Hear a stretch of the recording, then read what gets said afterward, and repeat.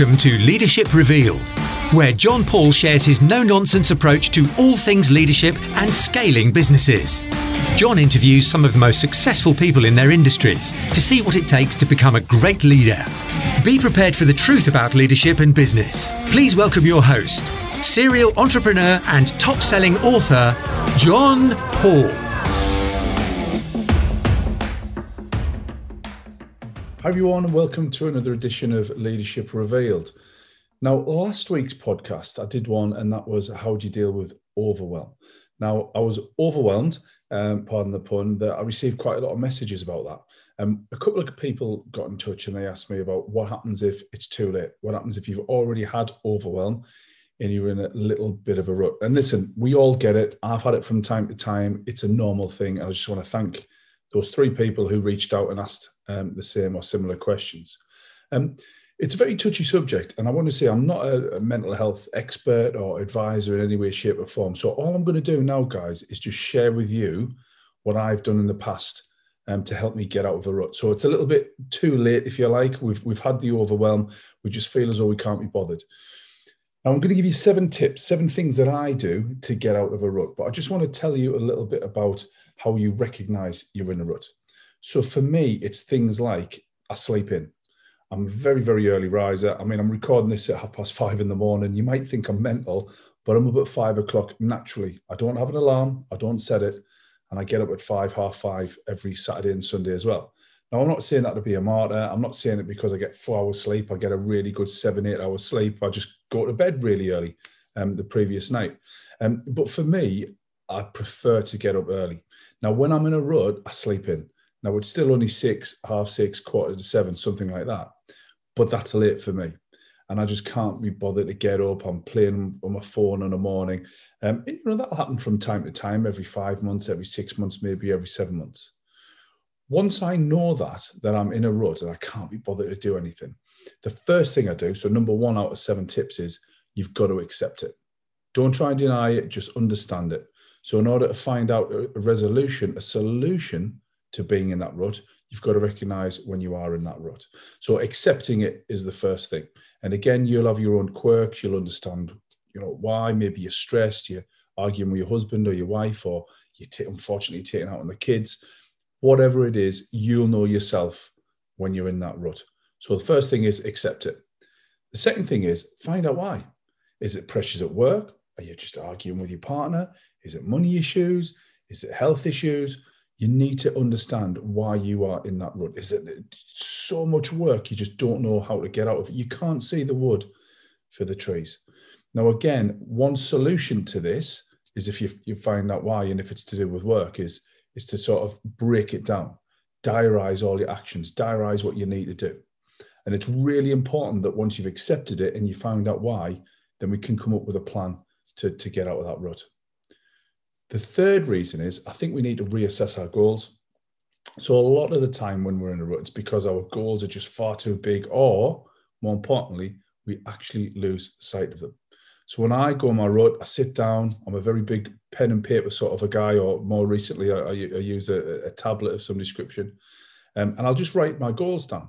I'll have a look at what they were at the beginning of the year. I'll look at my quarterly goals. I'll also have a look at what at the beginning of the month I wrote down that I wanted to achieve for this month.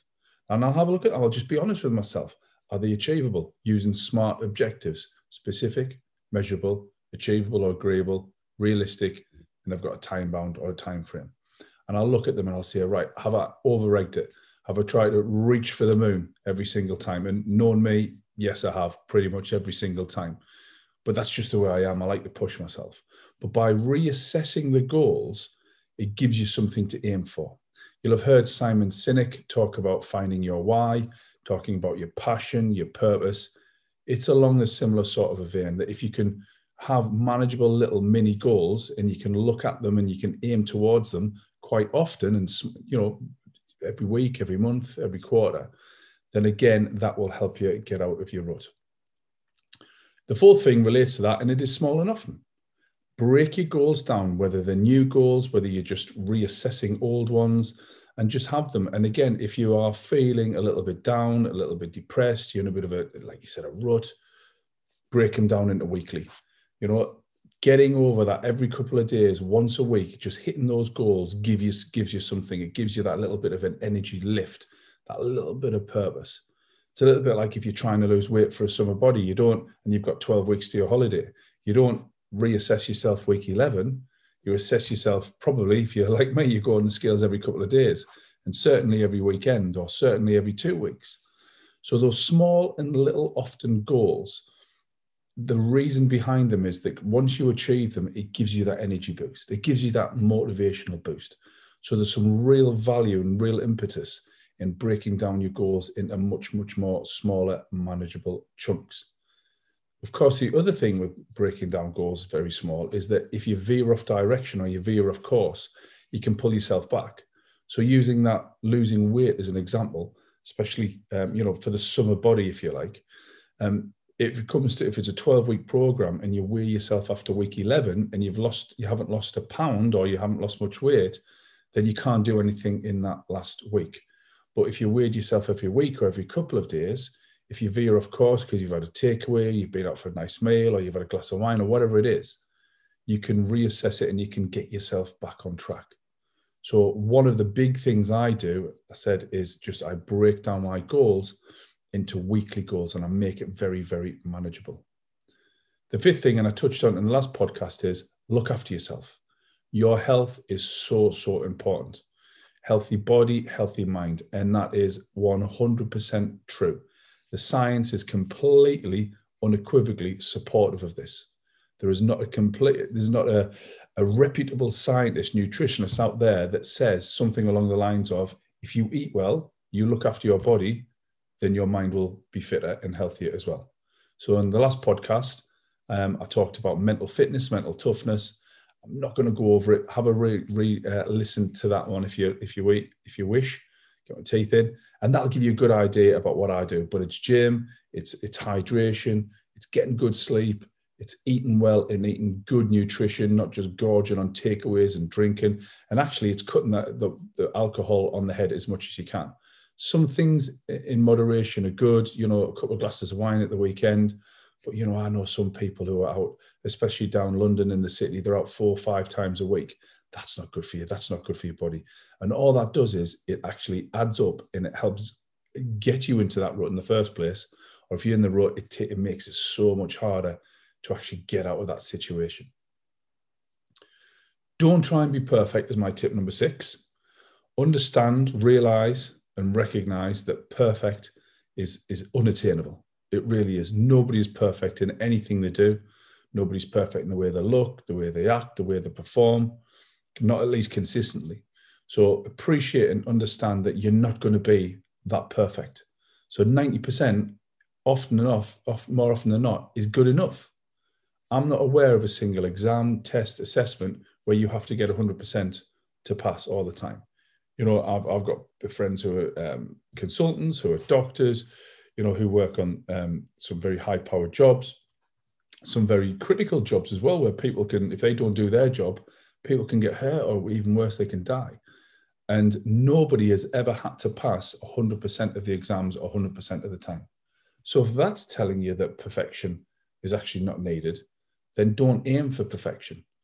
So one of the things I do in my one-to-one coaching clients is when we're talking about how to write systems and how to proceduralize your business, is don't try and get it perfect. Just write it, get it out there, get it implemented, and then you can tweak it and test it and manage it and review it moving forward.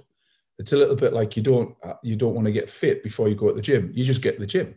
Just go to the gym, get yourself into some sort of state, and then you can get better and better and better and fitter at the same time. So when you're in a rut and you look at things and it's just, it's too unachievable, it's too unattainable, I've got to be perfect. Don't. You've just got to put one foot in front of the other and just get up and just get on with it. So do not try and be perfect. And the last thing is just talk. Talk to somebody.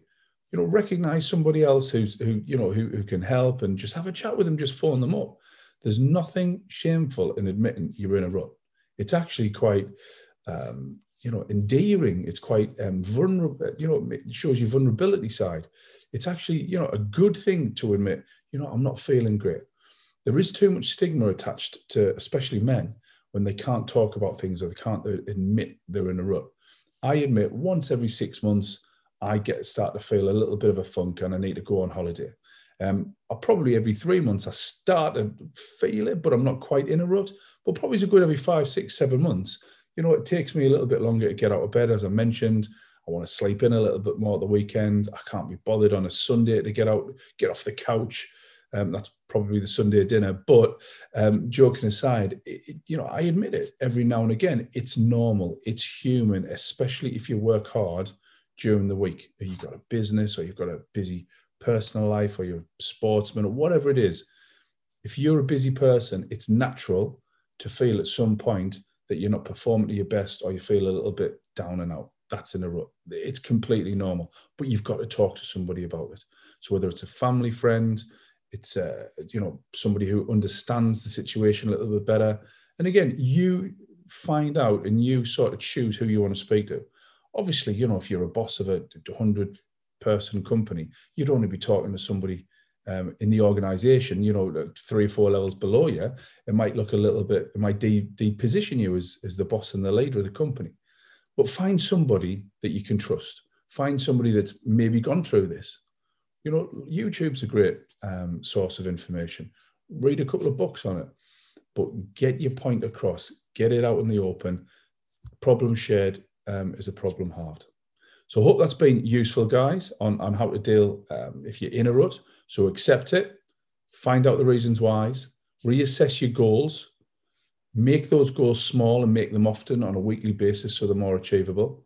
Look after yourself, get yourself mentally fit. More importantly, get yourself physically fit, because that will lead to mental fitness. Don't try and be perfect. It's just not worth it. And the last thing is talk to somebody about it and just get it off your chest and you'll feel much better. So I hope that's helped. I hope it's helped a couple of people that got in touch with me. And listen and see you next time on Leadership Revealed.